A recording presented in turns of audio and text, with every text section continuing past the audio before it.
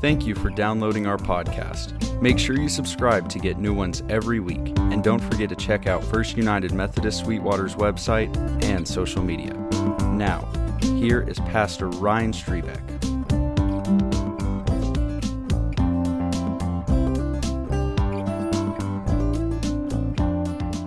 Well, welcome again this morning. I wanted to introduce our guest preacher today, who's not really a guest. This is Colin Stafford.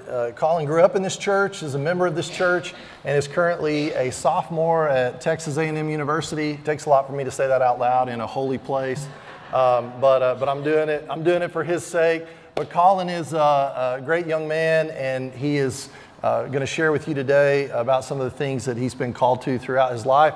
And we're lucky this summer to have him as a ministry intern. So he's been doing a lot of work for us. You've seen him around and some of the things he's been working on. And he led our mission week last week at Camp Buttman, and he's going to talk a little bit about that today. But would you join me in welcoming Colin Stafford? Good morning, everyone. You know, you think the A&M stuff gets old, and it does. I want to start off with a sincere thank you to all of the volunteers who came out with us to Camp Buttman for Mission Week this past week, as well as everyone who gave their support through financial means and through prayer back here at home. I think our youth had a lot of fun, and we were able to put in an entire floor in the house that we were working at, along with some general cleanup around the place. It was pretty trashed, and we were able to make it look a lot nicer. We installed a ceiling fan, or Daniel installed a ceiling fan, and a couple of other things that will really help the staff out there get to prioritize the camps that are coming up and make those a more welcoming and more really fun place for the campers to be at throughout the rest of the summer. So I'm very happy that we got to go out and do that. I'm going to leave... I was going to put pictures up, but downloading things is hard, apparently. So I have a Google Drive. I will try to share that at some point. This part of faith, being on the ground and helping people in the way that we got to last week, it's always been the part of my religion that I felt the most called to. Excuse me, I lost my spot already. It's also a very important part of being a Christian. Jesus says in Matthew 23, verses 11 and 12, that the greatest among you will be your servant. For those who exalt themselves will be humbled, and those who humble themselves will be exalted. Christ calls us many times throughout the Scripture to be good practitioners of what his teachings tell us. As part of Mission Week, I asked some volunteers to come out and give some short testimonials on what they felt were important things to keep in mind in the act of service. And their answers all offered a different, unique perspective on what we should be thinking about and what really helps us to get into the practice of faithful service. So I would like to share John, Jeannie, Wes, and Kent's ideas with all of you. Sorry, y'all, I didn't let you know that we were signing up for a group project, but rest assured we will all be getting the same grade. So often I think what gets people hung up the most on involving themselves in service and really getting started is just that first step, taking the initial commitment to dedicate yourself to something that is oftentimes new for you and requires your time and energy, and it can be unfamiliar. Wes gave his testimonial on what it was like to find his way towards that first step with the Young Men's Summit, which is a ministry that our church has done for a while, that he's led. And he also shared what it's meant to him and everyone else involved since then to be able to start that process and to do that with all of the young men in our community. He highlighted some excellent points on the anxiety and the kind of denial that you can feel whenever God is initially calling you to do something, how scary it can be whenever you're not ready to take that first step, and how overcoming that requires you to open your heart to him and to maybe even wrestle against your own desires to achieve what he has laid out for you. I think it helps me to think of a first step as more of an act of trust. God wants us to succeed when we follow his commands, and we just have to move in the right direction. James 2, verse 23 sums this up well, saying that the scripture was fulfilled that says, Abraham believed God, and it was credited to him as righteousness, and he was called God's friend.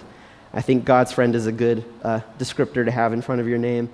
We don't usually think of how the story of Abraham and Isaac pertains to service, but Abraham's belief in the plan that God had laid out for him was what allowed him to trust God in the first place when they were at the altar. Getting involved in service follows a pretty similar vein. Trusting God to have your back can lead you to do great things.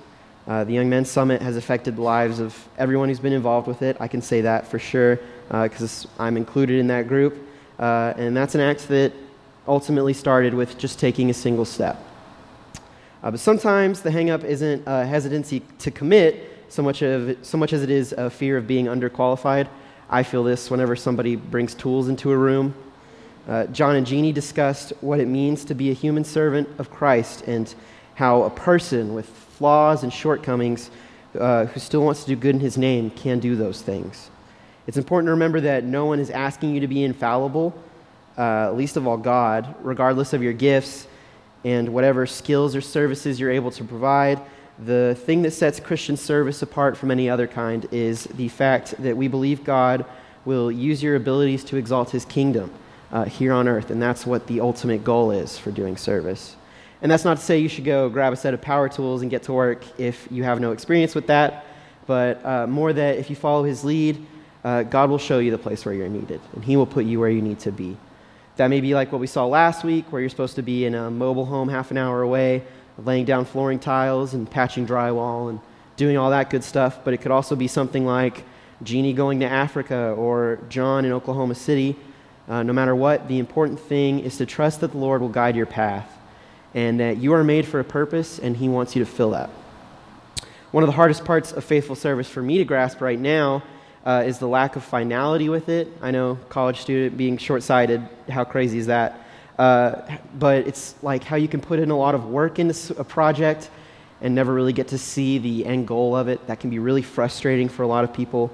I think Mr. Ruffin provided some really helpful insights on this subject and how to find meaning in whatever ministries that you're able to involve yourself in. He pointed out that it's important to remember that just as God lives in each of us, we're all connected to each other, and that's through our fellowship with him and his love. It's a joyous thing to be able to serve our brothers and sisters in Christ whenever they are in need. From Matthew 10:42, part of the verse that we just read, if anyone gives even a cup of cold water to one of these little ones who is my disciple, truly I tell you, that person will certainly not lose their reward. This is our direct call from Christ, our command from Jesus to give our neighbors what they need. Through our actions, we can share with others the love that we've been afforded, and by our deeds, our faith can be truly meaningful. So it isn't about what projects you finish or what things you're actually able to do, but what you can do for others with your faith that really matters. Finding joy in Christian service is much easier when you stop measuring your success by what you've done and start taking comfort in the love that you spread with your actions and start thinking about the things that God has done through you. Service in the mindset of Christ can be a wonderful, life-affirming thing that brings you closer not just to Jesus, but to those who are affected by your actions as well, whether that be those who you are serving with or those that you are missioning to. I encourage everyone to find where they are called to go, trust that God has put you there for a reason, and take away the joy that comes with fulfilling his word. Please bow your heads and pray with me.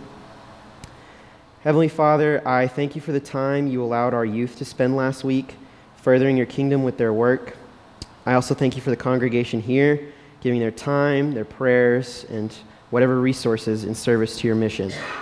I ask that you guide everyone here to the place where they can do the most good for you, and I ask that you grant us all a heart that is ready for service. It's these things that we ask in your name. Amen.